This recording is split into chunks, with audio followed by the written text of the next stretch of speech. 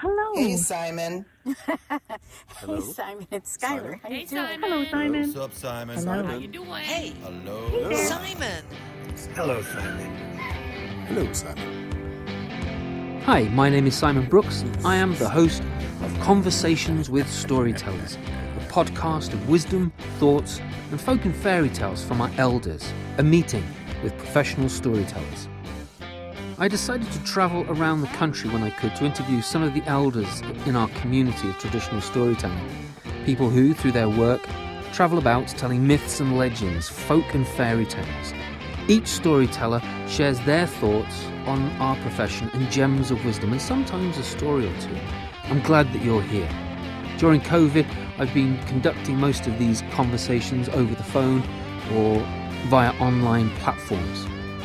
I cannot wait for you to hear the conversation I had with Linda Gorham. We talk about a city girl and how she made herself a teller of tales. Taking folk and fairy tales and fracturing them or twisting them is Linda's favourite type of work. Her collection of stories and words, made up and otherwise, is inspiring to hear about. Life of a young girl moving around the world and how she is now settled. Please enjoy Linda Gorham. Linda Gorham, thank you so much indeed for joining me on this podcast. I've been looking forward to this for a while, and I'm glad you're here. Thanks for joining me. Thank you. So you've been doing this for over 30 years now, right? I have. And you've enjoyed every single minute of it, I bet. No. I love performing. I love the audiences. Actually, I enjoy researching some of the stories that I have where I did a lot of research. But I don't necessarily enjoy all the driving, which is not in the Zoom world, but I don't necessarily enjoy the trying to take what I have created and putting it into my head. My head does not absorb information and ideas and then allow my mouth to spit them out. My head looks at what I usually write first, and then I learn my material. And my head doesn't like learning my material. But when I'm live in person, you can improvise. Yeah, so it's true. That's the part about Zooming that is hard to do. Because you don't get the feedback. Yeah, you don't get the feedback, but I enjoy performing. Yeah. So tell me a little bit about your family growing up. What was it like to be little Linda? In my mind, in my memory, it was wonderful. My father was in the military. He did 20 years in the military. So the first bunch of years of my life, I lived in New Jersey, Germany, Alaska, Georgia, and back to New Jersey. And that was all before the age of 12. Wow. So I have moved around a lot with him and my parents, my mother and my sisters. What I loved about it was that we felt as if we could get along anywhere we went. And my mother used to say that. She used to say, every move is an adventure. So when I married, and we did a similar kind of rotation with our own children, I told them the same thing. Every move is an adventure. So I always felt as if my background was a background of different places and people, and that all came together to make me who I am. For better or worse, I guess. But it is who I am. People say, where are you from? And I say, I'm from where I am right now. Oh, I like the answer. That's a really good answer. I like that a lot. So I did a little bit of reading about you. I did a little bit of research because, I do that. And it seems that your grandfather was quite a figure. I read about the book, and I wonder how much of that you want to share and how much of that had an influence on you growing up, maybe becoming into the storyteller that you are right now. I think anything we experience young helps us become what we are as an adult. I don't think there's a direct tie from hearing little snippets of stories about my family to me becoming a storyteller. But I always look back and say that my father was a big influence because he was military officer. He had his rules and he had his expectations, and he made his expectations very clear. And in the story that I think you're referencing called The Book, I didn't realize that my father's desire for his children came directly from his father, my grandfather, who came up with nothing and made himself a world. And he always said that the world he made was based on listening and talking to people and writing things down that they said. And according to family lore, my grandfather kept them in a little black book, and that book was passed to my father, which of course I've never seen, but I can remember all the stuff he said and repeat it over and over again. But when I became an adult and kind of understood what everybody was talking about with this book, it made me realize that I stand on the shoulders of my grandfather. That's really cool. That's really cool. Have you never asked your father to see the black book? It didn't matter if I asked him or not. He would have a roundabout answer to what he wanted to say. My father just would smile. The problem with my father is he was too handsome. And so if you asked him a question and the response you got was a smile, you were melted. You couldn't do anything. That was the end of it. I'm like, all right, fine. I guess I'm not handsome enough because that doesn't work in my family. It's just, he had a smile that you just thought there was probably like 20 paragraphs behind the smile, and you just had to go with it. Yeah, that's so cool. That's so cool. Were there any storytellers in your family growing up? There were. What's the thing when you do something really short? A skit? Not a skit, but a anecdote. Oh, so okay. my mother was full of anecdotes, and she would tell me a little bit about this person and a little bit about that person.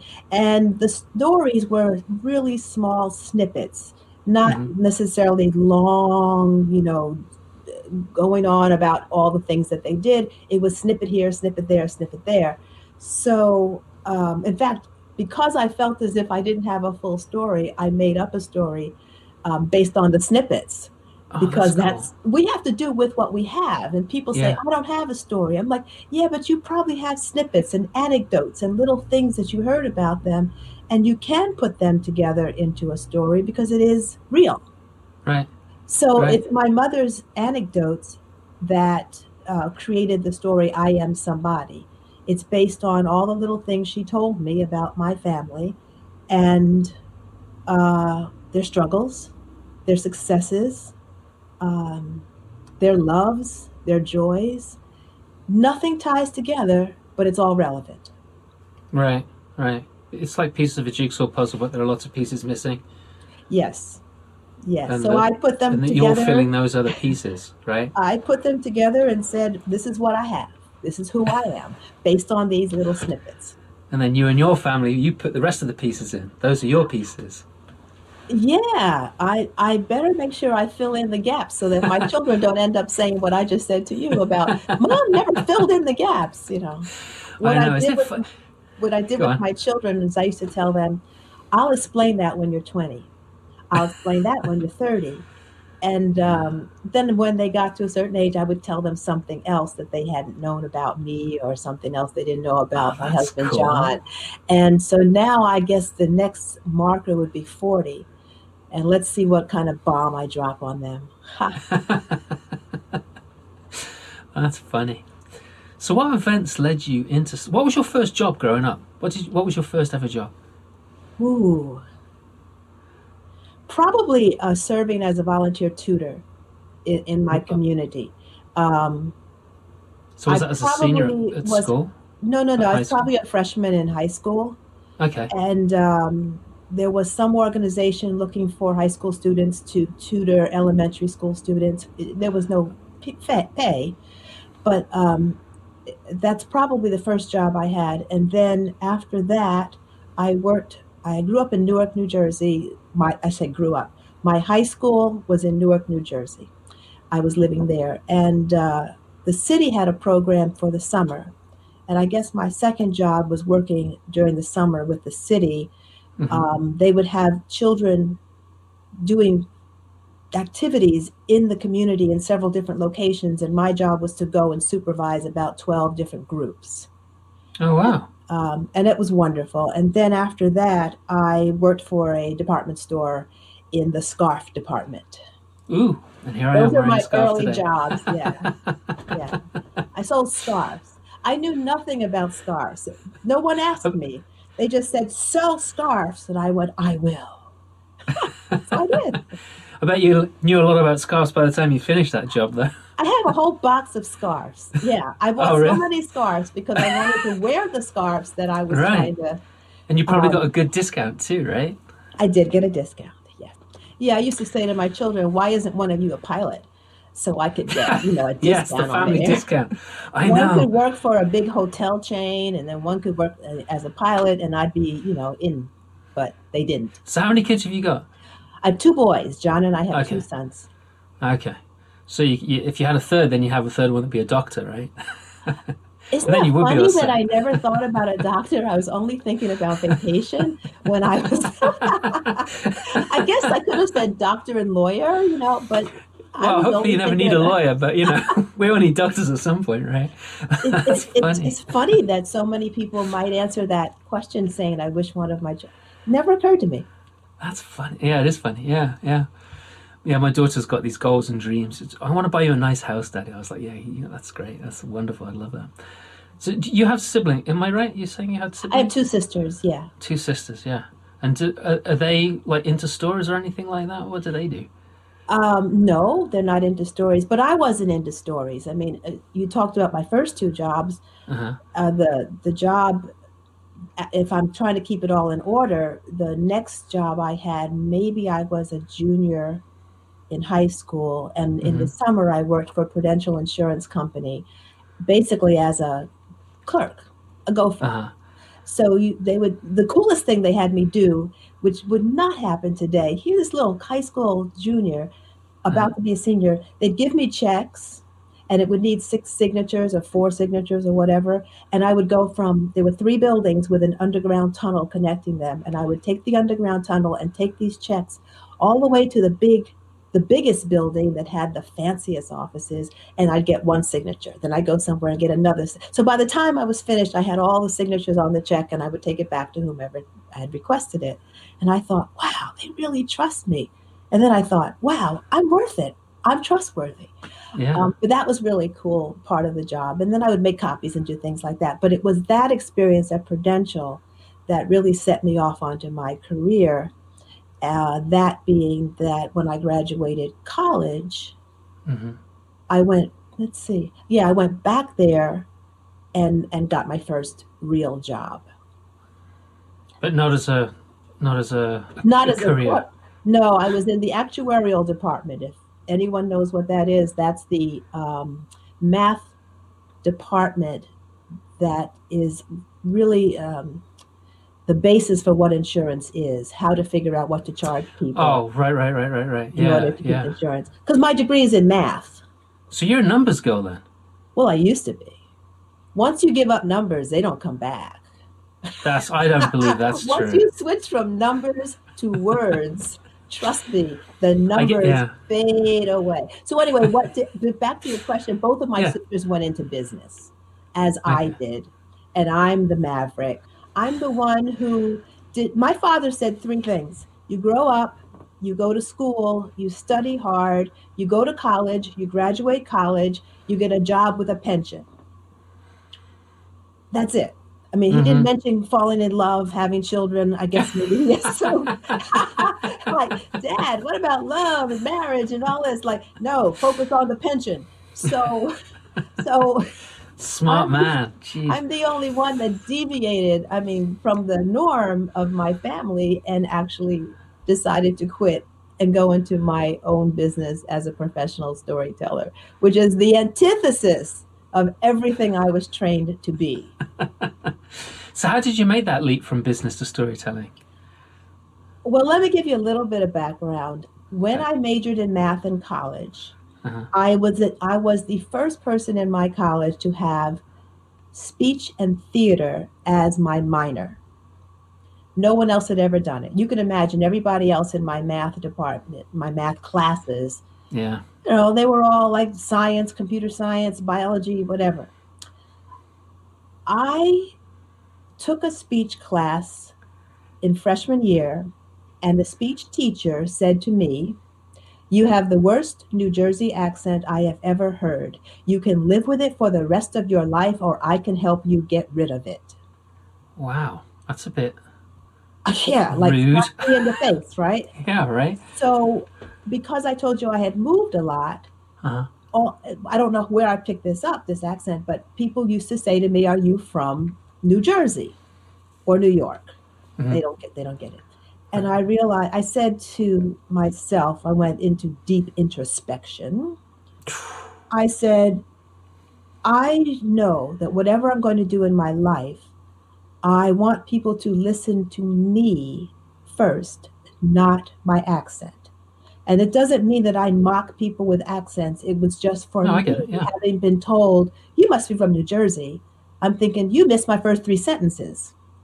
Right. So I took his class almost as a personal dare to myself and enjoyed it, and took a few more speech classes, and then decided to take enough to make a minor. And I do believe that no matter what career we all have, it is important to know how to speak, how to present on stage or in a boardroom or in a meeting or in a business situation. Now, somebody listening is going to say, "You still have a New Jersey accent." And I'm going to tell them that I don't. But I think I got rid of most of it. So I pick up on accents pretty easy. I listen for accents. You have one, I do. Yeah. We all have one. Yeah. We all have one. But I haven't yet picked up the New Jersey. There's little bits that might hint at it. But I worked really hard. So Ed Stivender, he did the same thing. He decided that he would lose his Philadelphia accent. And since he lost it, he's never ever been able to do it ever again. Can you do a New Jersey accent still? The only word I can remember working hard to fix was candy. It's candy, but in New Jersey it's candy. And the other is any word that ends in a T, like don't. I think the East Coast New Jersey-ish accent is more like don't, like without that hard T at the end. Yeah, they drop it, yeah. Yeah, I always, talking about accents and everything, a lot of Americans pronounce the T's as D's. At least that could be part of it, yeah. Yeah, because it took me a long time to get used to that and to figure out what people were saying, because I'd hear it as a D instead of a T. I was like, what? And I'd be like, oh yeah, okay, I know what you're saying now. Accents are funny things. They really are. They're very interesting. So you have the speech background, and how did that move you into storytelling? 10 years I worked at the corporation, moving from, by the way, the actuarial department to the human resources department. Oh, that sounds like more fun. Honestly, it was.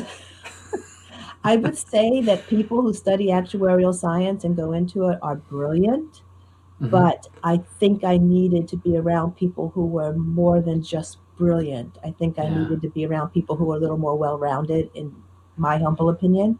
So I requested a transfer to human resources by writing a letter to my boss. This is before a job posting. And was given the opportunity to go into employment. Nice. So after 10 years of that, we moved again. Well, no, while doing all that, let's see, how did that all work?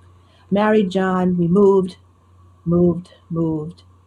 I worked as a consultant after one of those moves with the company still, and then decided to stay home with our 2 boys.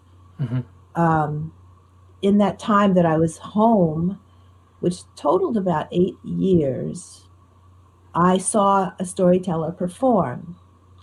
And I had never heard of this art before. I was sitting in the audience astounded that this person had no costuming, this person had no staging. It was Diane Ferlat. Uh-huh. And I was mesmerized. No staging, no costuming, one person, voice, body, attitude. I thought, I know that with my husband's corporate job, we're going to keep moving around the country. I know that that means that our boys are going to have to get used to new schools every time we move. Maybe if I learn a few stories, that will help the transition for the boys. Every time they go to a new school, I can go into the classroom, tell a few stories, and that might have helped to soften their impact on the school. Right. It'll be like, oh, you're new, but your mother's kind of fun. Okay, come play ball with us. You know what I mean? Yeah. So totally get it. that was my total motivation to learn this art. And I did it when they were in preschool and kindergarten, and we moved, and I did it again where they were in second and third grade, and we moved, and I did it again when they were in fifth and sixth grade, just going in, not charging anybody, just entertaining their classes. And then one school said, well, can you do a whole assembly? I swallowed hard. Well, why not? Sure. Yeah, right. So she said, there are a bunch of schools in the district. How about if I share your name?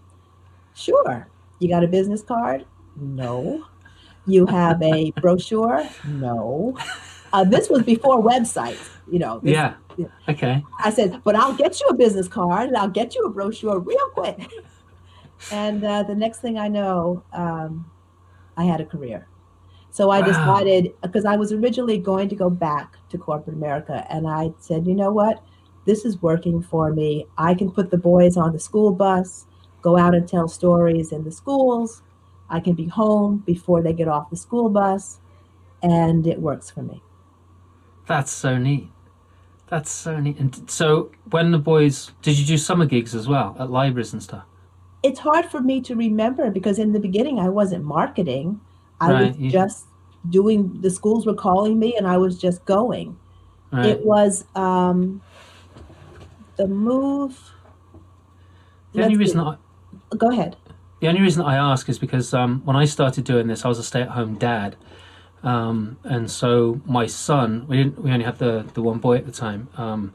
My son was my roadie, and he would pretty much go with me every single time, unless it was like, somewhere crazy that was like a 3-hour drive away, in which case my wife would take care of him. But I was just wondering if your kids were, you said that they'd go to school, but I was wondering if they ever played hooky maybe and went on you with gigs and became your little roadies.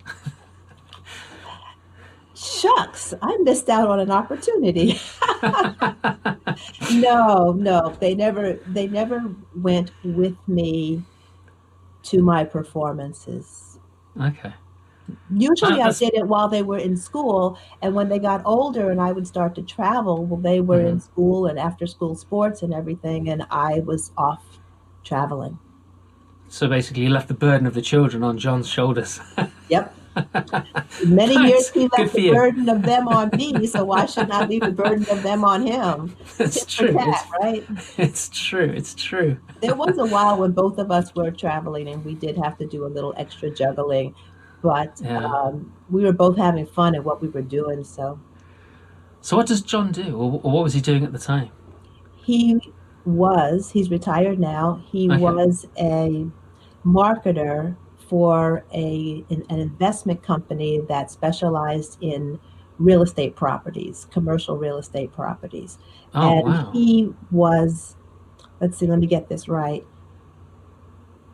They purchased properties so that pension funds would have viable entities to invest in.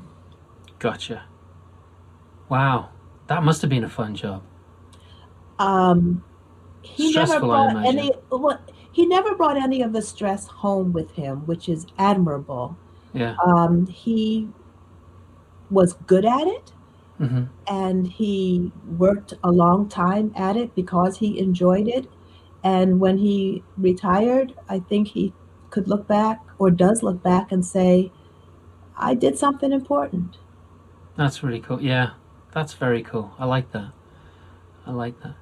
Now, you came to tell fractured stories, or as you like to call them, twisted stories, right? Folk and fairy tales. I mean, you do personal stories as well, but I want to talk about this for a little while.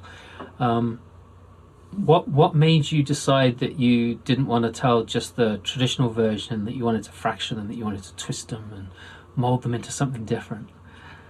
What was the magic in that for you? I must have heard somebody twist a fairy tale. I can't put my finger on where I heard it, but I must have heard it. But I will tell you, if you go way back with me, I, as a kid, loved the Rocky and Bullwinkle show. Okay. And they had a segment in there, that's a TV cartoon show, and they had a segment called Fractured Fairy Tales.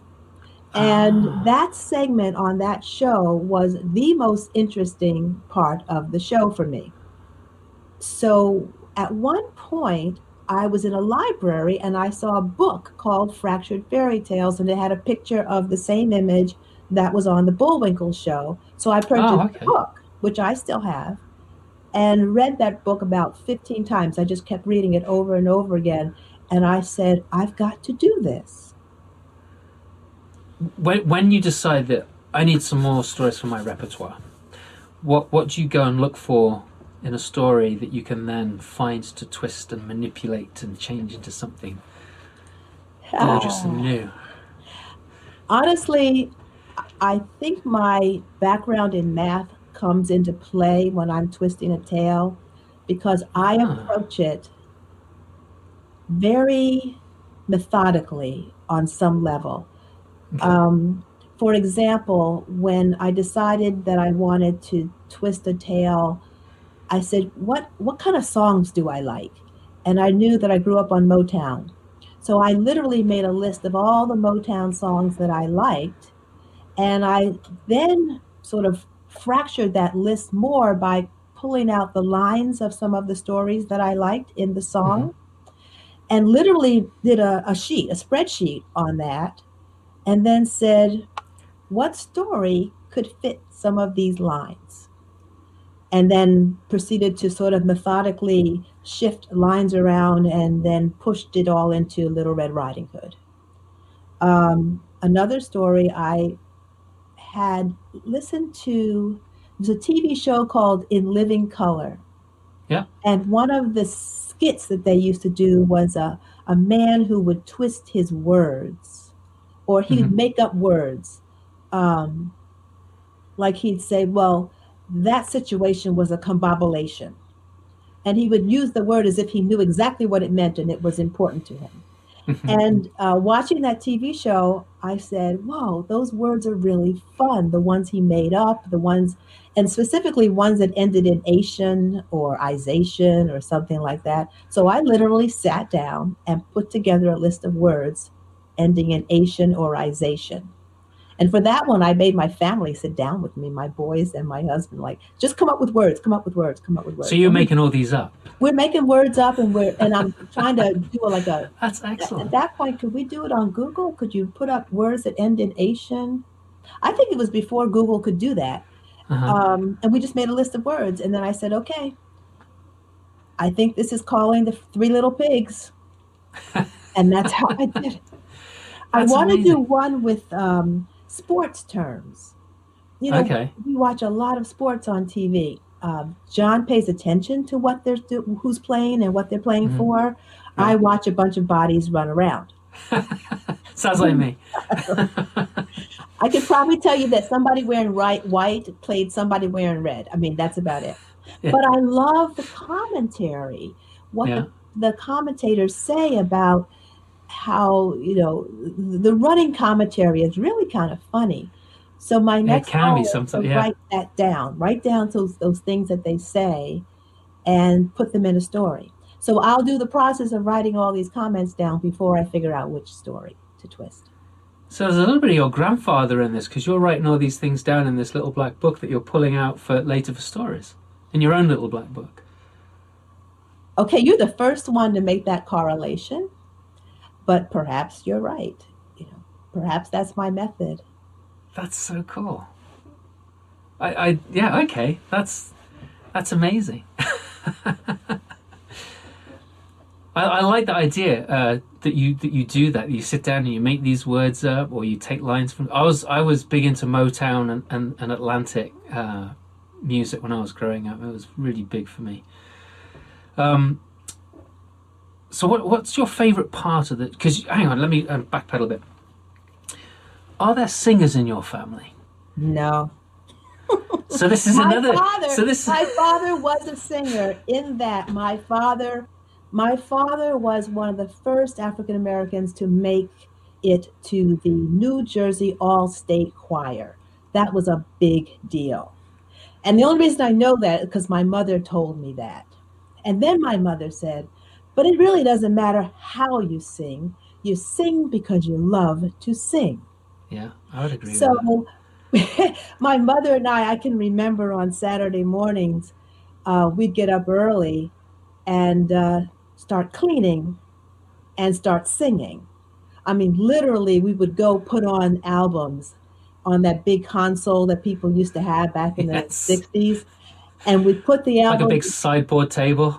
Yes, it was. We won it on a game show, which was pretty cool. Yeah. Oh, come on. Hang on. Whoa. Before you go on with the singing, let's talk about this game show for a second. What game show was it and who won it? I have no idea what game show it was. It was probably... It was... Here's the deal, though. Okay. We were in the audience, my younger sister, Gail, my mother, and me. Mm-hmm. And the audience was allowed to put their name in a hat. And there was going to be a drawing for some prizes at the end of the game show. Uh-huh. My mother put my name in, Gail's name in, and her name in. So she entered 3 times. Gail's name was called. Well, there was a prize. This particular prize was money. But because Gail was a minor and shouldn't have had her name in there anyway, they gave us this big TV console thing. Nice. I bet my mother would know. I can't ask her now, but boy, it would be awesome to know. And Gail was really young, so I doubt she knows. Yeah, that's fun. Anyway, so you've got this big console. Sorry. Saturday morning, that's all right. We'd put those albums on the console, and the music would play, and we would clean, and we would sing at the top of our lungs, probably waking everybody else up in the house. But it didn't matter. We sang with Johnny Mathis, Nat King Cole, Ella Fitzgerald, Frank Sinatra, probably other crooners like that. And we would just sing along. Any Louis Armstrong? Who knows? Okay. Oh, my favorite, though, believe it or not, were albums from Broadway plays and Broadway musicals. Sound of Music. I think the only one we might have had was Sound of Music. So we played that one. And then the other one I really liked was the Boston Symphony playing Scheherazade. Oh, wow. Which of course is a story, a bunch of stories about, her that woman. But I could sing all of the ups and downs of the symphony for Scheherazade. I still probably can. That's funny. That's amazing. And the thing is, our house was so clean all the time. But on Saturday mornings, we re-cleaned. But if you clean it every weekend, it's going to be clean. No, you don't understand. Yeah. My house was cleaned every day. My mother was not insane about it, but she, like her kitchen, when you came in my mother's kitchen in the morning, the kitchen was spotless. Everything was cleaned and put away. To start the new day. I like that. I like that a lot, actually. So I got a lot of practice singing when I was small, because of my mother and I would sing and clean. Yeah. The only reason I asked about Louis Armstrong is because my mum, she was madly in love with Louis Armstrong and Ella Fitzgerald. So we listened to a lot of that kind of music as kids. She also liked Elvis Presley, but we were exposed to a lot of that jazz stuff. Ella Fitzgerald. I got programs from the 1950s. of where my mum would go and see Ella Fitzgerald. Wow. She was a massive fan, and Louis Armstrong. Yeah. Wow. But anyway. So the reason why I asked you that question about the singing is because I know that you sing quite often in your performances. I sing at it. There's honesty for you. So I will tell you the truth. That story I told you about with the Motown songs and Little Red Riding Hood. Right. I wrote it. I finished it.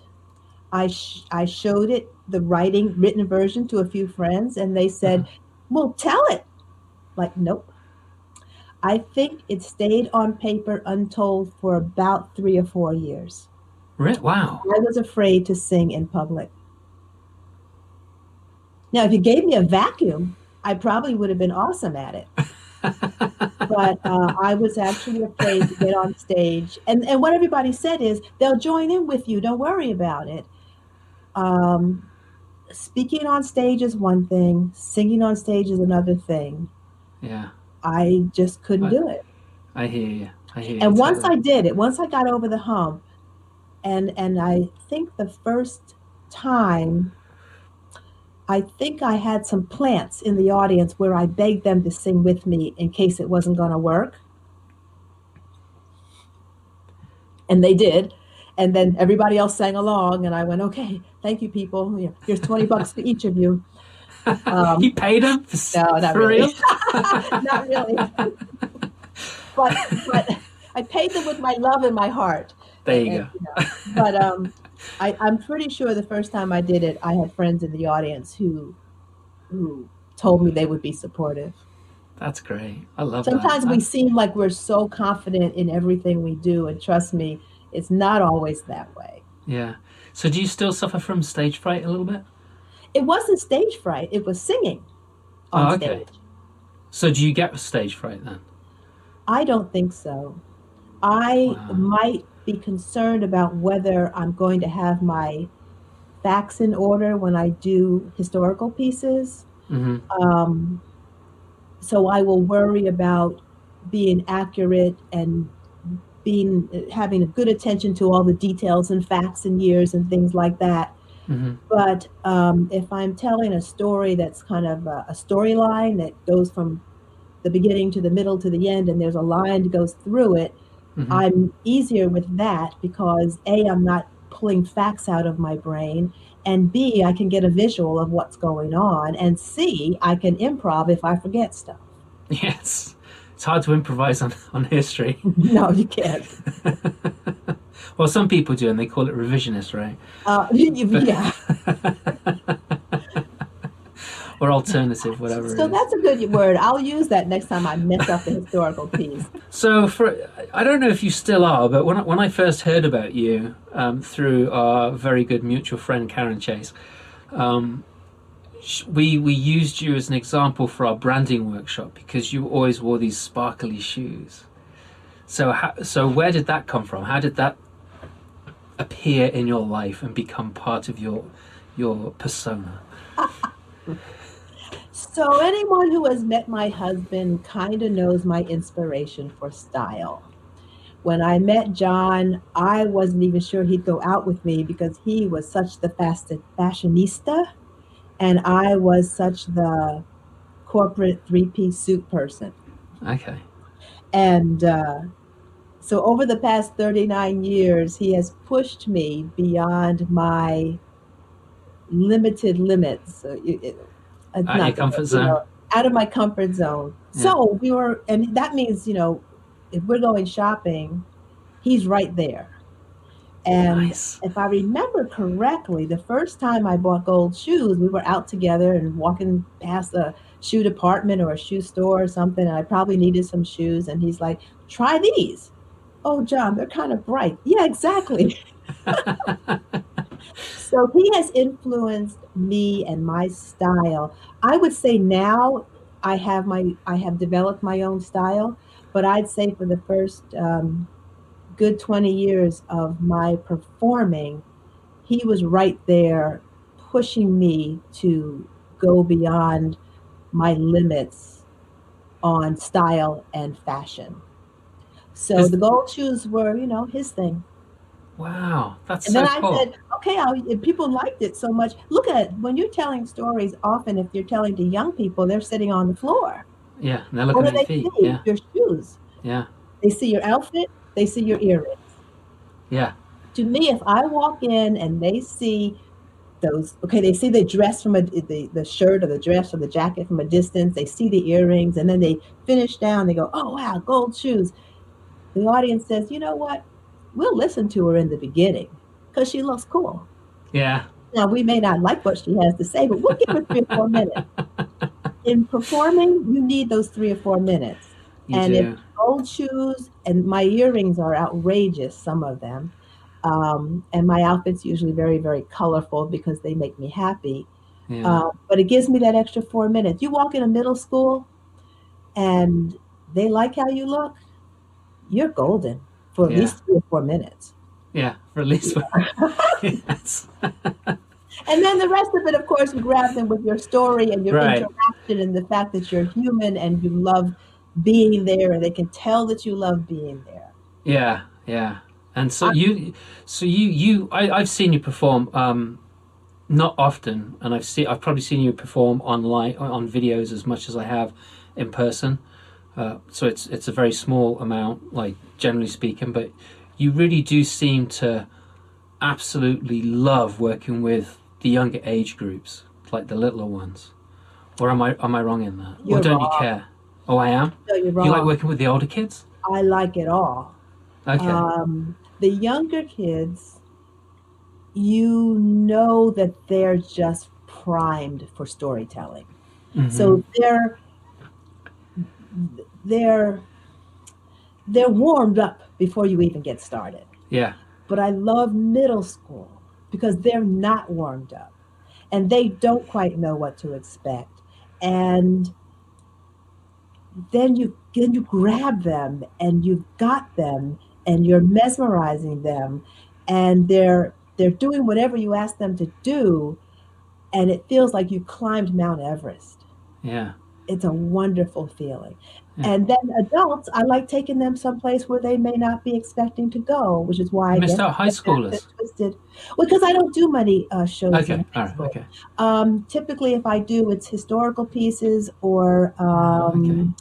something special. I think mostly things about history, but I don't do that many high school. I've never marketed to high schools, Mhm. and I get enough work with middle and elementary and libraries and adult festivals. That's cool. What lights up your eyes when you're working? What floats your boat? When I can tell the audience is really with me. When I can feel them, and therein lies the problem with Zooming, right? Yeah. In that you don't see your audience, or if you do see them, you have to take your eyes off the camera and look below to the screen, Yeah. and then you're not looking at them anymore. And you can't hear them because if you have a whole group of people with their microphones on, that can be chaotic. Oh yeah. So it's the feedback, it's the comment that somebody makes that sends me off on a little tangent that I didn't even expect, Right. but I'm enjoying it. And then what I'll do is the teacher will say to little Johnny, hush, hush. And I'm like, no, little Johnny's awesome because he's Yeah. giving me ideas. And those unexpected things, Yeah. it's right up my alley. Yeah. I yeah. I'm right with you on that one. It's awesome when that connection happens and you're riding that flow, that energy that happens. You know what else I do, Simon? When I go into any venue, I always walk around and talk to whomever is going to be in my audience. So as they're streaming in, I'm talking to them. I'm walking up and down the aisles where they're sitting or on the bleachers where they're sitting, and just interacting with them. You sort of get to a point where you can tell who the leaders are in a group. And boy, that's where I want to zoom in. I want to get to that person who seems to be a leader or that person who seems to have an influence on others and go right to that person and get that person to on my side because we had this wonderful little conversation. And that is so much fun. You know, Yeah. the 15 minutes before you go on stage. Yeah, I like that too. I was, when I first started doing this, for me it was really hard because I'd seen a lot of people playing guitars or the flutes or whatever, right? They would have some sort of musical instrument. They sometimes play, or Odds Bodkin playing his harp or his 12-string guitar, right?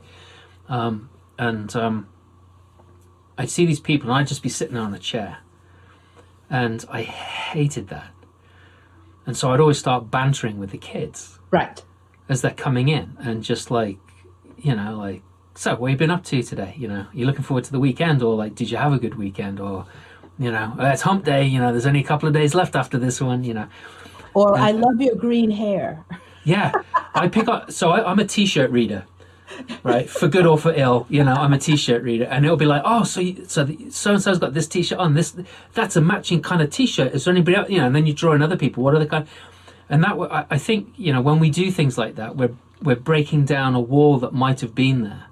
Here's the stranger coming into our midst, and all of a sudden it's like, oh, that's the guy that's like into the t-shirt. So that's the lady with the sparkly shoe. And the sparkly shoes thing, I don't wear sparkly shoes, but I do wear socks that are not always conventional. Because Me too. I know, right? So you I have wear like 2 different kinds. not always, but sometimes. Not always. That's not my thing. But I like to wear brightly coloured socks. Because kids do, they're sitting down at your feet, and I've usually got my Converse low tops on, see my socks, and then there's my jeans, because I'm usually wearing jeans. But it's because you want the kids to engage, and you don't want them thinking that you're like a politician or anything like that, right? There was a period of time when mixed match socks were the rage. Yeah. And I'd see a kid come in with mixed match socks, and sometimes that kid's really proud of it, and sometimes it was a mistake or something. And Yes. more times than not, when that happened, I'd be like, whoa, I love your socks. Look. And I'd pull up my pants legs, and the kids would be like, whoa, she's got mismatched socks too, with her gold shoes, right? And that's a connection. It's a way of connecting. It is. It's so, yeah, I love it. I love it when you can, I don't know, there's something, I like doing adult shows, don't get me wrong, I really do. There's something really, there's really something good about that. But there's an element of pure, unharnessed, uncorrupted joy when you work with kids, no matter what age, even high schoolers. If you can crack that nut, usually they're too cool for anything, Well, that's why the historical pieces they like, because they're learning something. And, right. Yeah. So what historical pieces do you do? Let me say this about historical pieces. The reason I started doing them is because someone requested it. Someone said, well, do you have any pieces that might be suitable for Black History Month? And I said, well, I could tell you folk tales. And they said, well, could you do something else? And I started thinking, okay, I'm in this as a job. If someone makes a request, you don't turn them down. You start investigating. You think, well, what could I do that I could do well? So I trying to remember what the very first one I did was. I can't remember. But I know that I have chosen stories that somehow connected to me. Like the one that I did, and I will say this, sometimes foundations have hired me and put me on payroll sort of to research a story and share it with the community. So there was something called the Chicago Tribune Freedom Museum. I don't think it exists as an entity in a building anymore. It might be part of a trailer that goes around, or a big bus or something. But they hired me to tell the story of Rosa Parks and the Montgomery bus boycott, and paid me to do research. And then they came back the following year and said, how about the Little Rock Nine? That's the one where 9 African-American students in Little Rock, Arkansas were the first to integrate in the city, and they did it at the high school level. Right. Well, with Rosa Parks, I knew it was important. I knew her story was important, and I, I felt like maybe I'm the person. I don't know why I felt that way, but I thought maybe I am the person who can do the right research and come up with a story that's relevant to many levels of many ages. Hmm. So I took the job. When they came back with the Little Rock Nine with school integration, well, that one hit home like in my gut because after all that traveling with my father in the military, Hmm. when he went to Vietnam was the first time that I went to an all black school. Most of my schools had been all white or almost all white, and here I was integrating an all black school in a city where the students in that school probably had been together from kindergarten through seventh grade. Hmm. Right. I remember that year as if it was yesterday, and I remembered how hard it was for me, and I remembered how ostracized I was. So Wow. when they asked me to tell the story of these black students integrating a white school, I felt a kinship. And I felt like it was worth the trouble to do the work to figure out the story and put it in a way that could make it a performance. Wow. Why do you think you were ostracized when you came into that school? First of all, kids reject something that's different or Right. someone that's different. Right. Um, I had lived in a lot of places, so I was maybe a little more worldly than they. Oh, okay. I had been in more white schools, mostly white schools, and But they maybe wouldn't have my known language was different. They didn't know that. Oh, My okay. language, my use of language might have been different. I remember coming home one day in tears saying to my mother, "Can I curse? Can I just say one curse word? Please let me say a curse word. Maybe they'll like me if I say a curse word." And this is not a statement about, kids in general. Yeah, But yeah. at that point, I knew that they did that. And I thought, if I just said one little word, maybe they'll like me. The way I dressed was just not the way they dressed. Um, I had this long hair with big bangs down here onto my eyebrows, and Hmm. I don't know. Then I knew a lot of the answers because the level of education was a few steps back from what I had already been through. So Okay. they don't like you if you're always raising your hand. Right. I If think it, the new it, kid's smarter than the other ones, yeah, I can totally get that. Wow. How did that make you feel as someone that had spent most of your life in school as a minority to being part of the majority and being rejected by that majority?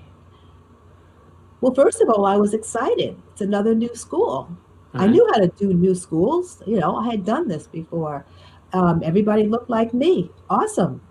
I really didn't care what people looked like. I just thought, okay, new school, new place, Right. um, make it work. That was kind of one of the things my father used to say about us moving. We're going to make it work. Hmm. And I was totally slapped in the face by the rejection because I had never been rejected before.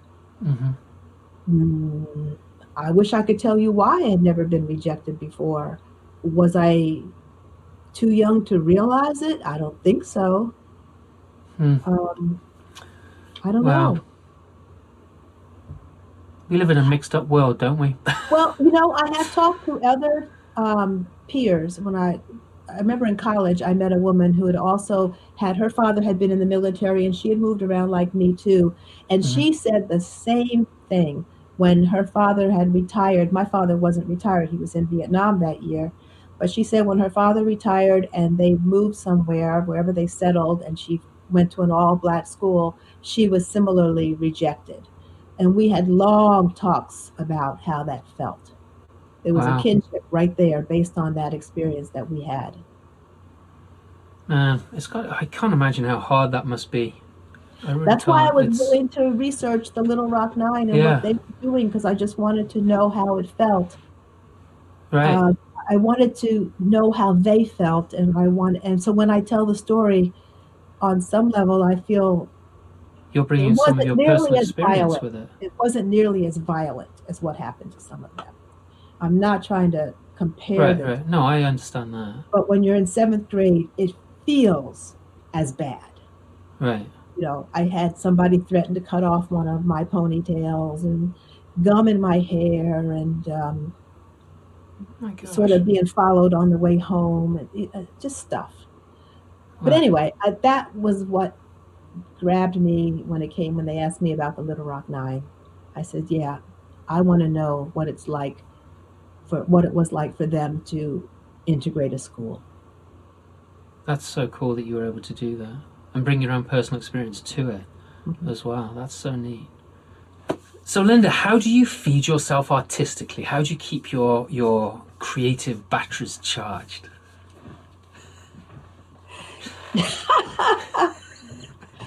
My creative batteries are usually charged because someone gives me a call and says they want to hire me, and I go, okay, what do I need I for like them? that. Charge. I like that. I used to be a member of a group called the Fox Valley Storytelling Guild, and it was based in the western suburbs of Chicago. Because you're not in Chicago anymore. I'm You're in Raleigh. North Carolina. Right, I'm in Yeah. Raleigh, North Carolina, as of 4 years ago. I might have to send my brother-in-law over. Is Yeah, he there? Is he here? Yeah, my brother-in-law is. Yeah, I have 5 brothers-in-law. One of them's in Raleigh, North Carolina. Yeah, We have to meet. we do. I keep saying we got to go and visit him, and now I know that you're in Raleigh, North Carolina. Then I'm definitely gonna have to meet him because I'm gonna spend some time with you. Awesome. Being a member of that Fox Valley Guild, though, meant we met monthly. There were about 8 to 12 people would show up each month, sometimes a little bit more. Most of us were performing storytellers. Some of us just loved story and wanted to come. Most of us were working on new material every month. And I give all credit to the members of that group for inspiring me, for pushing me beyond my limits. They'd say something, I'd come in and say, oh, someone wants me to do this. Linda, you mentioned blah, blah, blah. You mentioned that. You can do this. I know you can do this. And they'd push me and question me and prod me. And they're responsible for who I am today. Wow, For the that's so pushing, cool. for the coaching, for the give and take. You know, they would work on something and I'd be able to give them feedback and they'd give me feedback, and that went all the way around the room. And I think all of us grew from it. Who were and the I- other storytellers in Huh? that group? Who were the other storytellers in that group? Now, here's the thing. I could give you their names, and I'd be happy to. But sometimes people think you can only grow and expand if you're with what I call big name storytellers. Yeah. Someone once said to me, Linda, stop saying that. You are a BNS yourself, big name storyteller. Yeah. But it's about the community that you form together. It's about the respect you have for each other, the fact that you are meeting on a regular basis and you are committing that Tuesday of the month to this art Yeah. that makes it important. And the fact that even if you don't have something new you're working on, you want to come because somebody else has something new that they're working on. Yeah. So there are no big names, that I can say and you go, oh, I know that person, I know this person. It is a community of love. It really was. That's so neat. I like that. It's the truth. No, I agree with you wholeheartedly. There was a group of us when I first started storytelling in this area and was trying to make a living out of it. There was one person that was more well known than the rest of us on a regional level, and she was basically her guild, if you want, her little club, and we all went there. And it was because everyone has a different point of view, everyone has a different lens that they're looking at life through. And when you bring a story and you're like, I'm struggling with this and I want to tell this story because it feels right, it feels that I need to tell it, but I can't get my head around the story. And then someone will come up with some sort of, well, why don't you try this? And then all of a sudden that penny drops and it's like, oh my gosh, yes, that's it. That was the missing component. and to have somebody that you can do that with, or some bodies, it's really is a gift. It really is, absolutely. It's golden. Yeah. And this group had no leader. This group was just a group of people. We would expand and contract based on who was coming through. Sometimes there was a core of people who seemed to be there for I think I was with that group about 19 and a half years, a long time. That's a long time. That is a long time. It's a long time. And like I said, there was no leader. It was, I should say this, it was a group that was under the umbrella of the Fox Valley Folklore Society that did a lot of things with music, and then through this group investigated storytelling and created a guild. So we were the umbrella of a larger group, but we were just people who showed up. Yeah. So are you a member of a cohort now? Are there a number of people that you don't do that anymore? I'm not. Oh. When you move, there's an excitement with moving. Yeah. I come down to this place that is got wonderful weather. It's great to be outside. We chose this area because of its abundance of tennis courts and golf courses. So I spend a lot of time playing golf and tennis. I can confirm that, folks who are listening to this, because there have been times when Linda and I have been helping each other out, and it's like, well, I can't make that day, Simon, because I got tennis between such and such a time. I was like, all right. So I can definitely confirm that. So I'm not good for you. I think that's great. I love it. I'm not a retired storyteller. No, you're not. I'm still a working storyteller, but I do work around my golf and my tennis. That's excellent. I love that. So is there anything that you know now that you wish you'd known when you first started? Boy, that's a great question. I know. And it's often met with silence.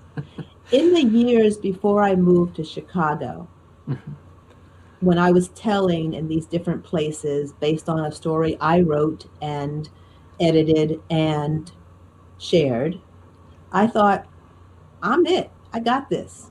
It's all about me. I know what I'm doing. I don't need any help. And then when I moved to Chicago and joined this guild, I realized no man is an island, no man walks alone, right? Yeah. I said, wow, I can be so much better if I listen to other people. I can be so much better if I listen to what they hear versus what I think I'm saying. Yeah.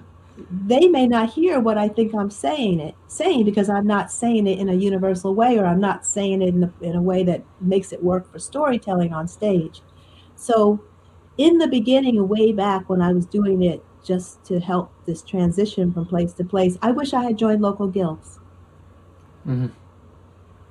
Yeah, that's one of the things I always suggest if someone says, I want to start storytelling, what should I do? It's like, go and listen. Go and join a guild. See as much storytelling as you can and read as many books as you can on folk stories and stuff. Right, but the idea of being in a guild means you're working. If you go listen to people, you think, oh, that's the way to do it. I saw so-and-so do it. That's the way to do it. And no, it's figuring out how to take that story and make it who you are. Right, it's a way to do it. That takes some effort, huh? Yeah, it's a way to do it. It's a way to do it. Yeah. No, I totally agree with you. There's some storyteller. I mean, Papa Joe, who's a good friend of mine, an amazing storyteller in his own right. When I first came over to the States, I was only telling stories for like my family or my wife's family when I first came over here. When it was back in the UK, it was for small school groups and families who would come and stay at the youth hostel that I was the manager of at the time. And so I'm totally self-taught. And when I came over here and started doing this, I made a very good friend called Stephen Glazer, and he took me to a workshop with Odds Bodkin, and I was just blown away. And he was using character voices and sound effects really well, and sound effects, and I was just like, oh my gosh, I can do that because I'm a boy, and I used to make all of those noises when I was a kid growing up, and I still do. So I can incorporate. It gave me permission to do some of the things that I hadn't thought of doing before, you know. And Papa Joe, he'll say, "Oh, I can see a bit of odds in that story," you know. "Oh, I can see a little bit of so and so and so and so in that story," you know, because of these people that I've seen in my formative years, as it were, who have had an influence on what I do, because I love what they've done so much. It's not that I've tried to emulate it, but it's something that I admired, I guess, and I wanted to make my own. But I completely understand. Yeah. I completely understand. Yeah. I like seeing other people. And this year has been a wonderful year. I mean, 2020, when I say this year, it's actually 2021, but 2020, which we've just got through, kind of, not quite, but almost. It's been a wonderful year to see all these other storytellers who we may not have been able to see because they're on the other side of the country, or they're over in India or Australia or in England or whatever, right? And it's been so wonderful to see these people perform. Have you been able to watch some of them? I have watched some, not a whole lot, but I don't think this medium using Zoom is going to go away, because people realize how awesome it is to bring someone from another country or another part of the United States into your event, even if it's on a Zoom platform. I think we're heading into the future with something new and exciting, and we're not going to let it go. Yeah, no, I think you're so right. we're going to see people from all over the country, all over the world, at our local festivals, because they're going to have a Zoom in component somehow. Yeah. And I think that's great. Yeah, or a Zoom out component for the festival that might be broadcasting, you know, from Tennessee or from Utah or from Athens, wherever, right? Florida, sending it out to India and you know, Russia and Italy and New Jersey. New Jersey, yes. But I mean, you're right. You're really right, Simon. People will be able to come, because there's nothing beats being in the audience. There's a dynamic that you cannot describe unless you've been there. Mm-hmm. But people will also be able to watch it in other ways and enjoy it. Yeah. We might get paid more as well if they're making more money off of us. That's always nice. That's always nice. So, just a couple more questions, because I don't want to keep you too long. You've been very generous with your time already. But if you were able to meet a storyteller, living or dead, who you have never met, who would that be possibly? Or maybe one or two or three? Are you like me, one of those? What? Well, I have to be silent for a minute because I got to think. But you know who I would like to meet? Who? Lin-Manuel Miranda, who wrote Hamilton. Oh, because okay. In my mind, he did the ultimate twist on a story. Yes, the story of Hamilton, I have seen the musical. Happily or sadly, depending on someone's perspective, I have seen 6 times on Disney Plus. Oh, okay. And the reason for that is, first of all, I tried to see it on Broadway. I tried to see it in Chicago. You couldn't get tickets unless you paid, a fortune. Yeah. And then they had all these places where you could get online and you could get free tickets. They would give out certain number of $5 tickets. I did that all over the country for months. Chicago, New York, San Francisco. I figured the price of flying to that place and getting the ticket for $5 was worth it, because we were going $800, $1,000. They were really getting up there. So I really, really, really wanted to see it. And I just love the idea that he took this historical piece of information, or pieces of information, and incorporated music and creative speaking. I'm not going to call it rap, because I think it's more like creative speaking and costuming and dance, and the dancers are awesome. And the talent to put together something that made the whole world want to know about this time in our country. Yeah, What which is an a very awesome, yeah. you And a know, lot of the things that they were struggling with, because my wife, she just actually, I think last week finished reading the book that Miranda had read to base his musical on, and my wife had been saying a lot of the stuff that they were struggling with back then, we're still struggling with now, and we're still having the same arguments, and we're still, the same turmoil. So yeah, it's an amazing part of, bringing together the past and the present together in this one amazing. My daughter's a big fan. and they're 15-year-old daughter making it loves it. so accessible for Yeah. everyone. Mm-hmm. He had, relationships with schools where they were getting material and information, and they were putting on little parts of the musical and learning all these things. He to me is one of the ultimate storytellers. Yeah, I would second that. So is there anybody else maybe in more the general side of storytelling, like our side of storytelling?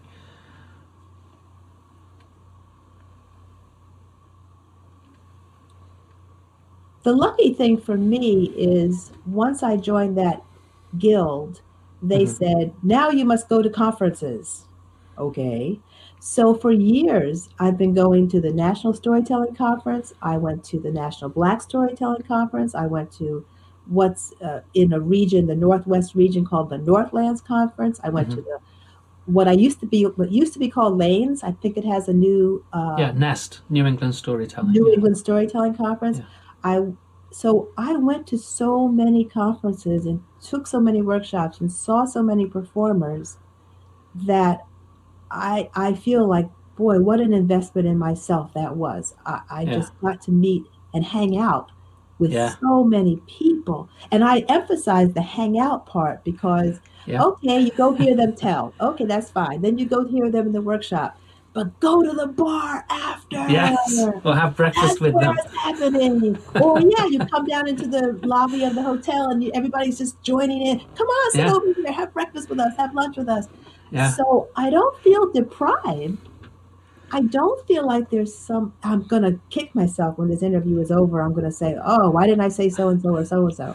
Yeah. But I feel as if I've met so many amazing personalities and got to hang out with them. Yeah.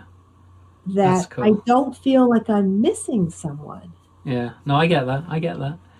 Okay. What is the closing question now? Are you ready for it? Am I ready for the closing question? Drum roll, please. Fire away, Simon. What is your favorite breakfast? Where would your favorite place be to eat it, and with whom?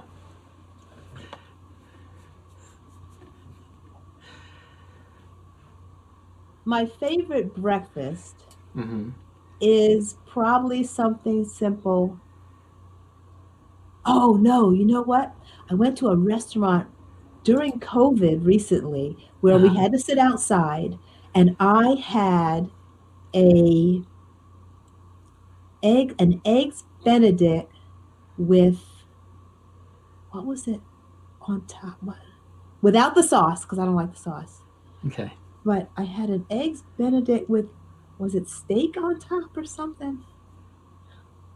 Sounds lavish. It was awesome. I didn't use any of the sauce because I don't like the sauce. That's the fattening part. But I do like, a soft-boiled egg with some meat and some nice toasted bread. But I usually just have a very simple breakfast of maybe fruit, and that could be it. Maybe some cheese, or maybe a scrambled egg and a piece of sausage, simple things. Now, who would I like to eat that breakfast with? There is no question. I would love to eat that breakfast with any member of my family, especially my husband, especially my sons, and my two awesome bonus daughters, and my awesome, awesome, awesome granddaughter. Put them all together at the table. I'm happy. So would it be at your house, Or would it be somewhere exotic? No? No. Every place I live, I told you, is important, right? Yeah. So I don't need to go. I have traveled. I think I'm in house number 13 that I have lived in, either with my father or with my husband. I think Jeez, that's a lot. 7 with my father and 6 with my husband. No, something like that. One of those, 6 with one and 7 with the other that we, lived in. So I've lived everywhere. Both coasts, down the south, Germany, in the middle, everywhere. I am always happiest wherever I am at the moment, and don't have these mad desires to be at the beach in the mountains. I love my house. I love my family. We can all be crowded. Well, the kitchen table can't hold all 7 of us anymore because there's 7 of us now. And this just goes beyond to the extended family. I'm just mentioning the ones that are my son's bonus daughters and granddaughter. We'll all sit around the dining room table and laugh. And you know why? Because when we grew up, on holidays, we'd go to my grandparents' house, and we all crowd around the dining room table. Well, at one point there was a kids' table, off to the side. And then as we got old enough, we would be graduated from the kids' table to the adult table. And eating was part of it, but laughing and joking was the most fun. Yeah. That's what made it so much fun. Yeah. That we laugh and joke, and then after we eat, we'd play games. So that's the most special. I love that. And I think that is the perfect way to end this wonderful conversation that I have had with you. Thank you so much for all your time, Linda. I'm happy you wanted to talk to me. It's awesome. Why wouldn't I? You're amazing. So thanks for being on my tiny little podcast, Linda. I really appreciate it.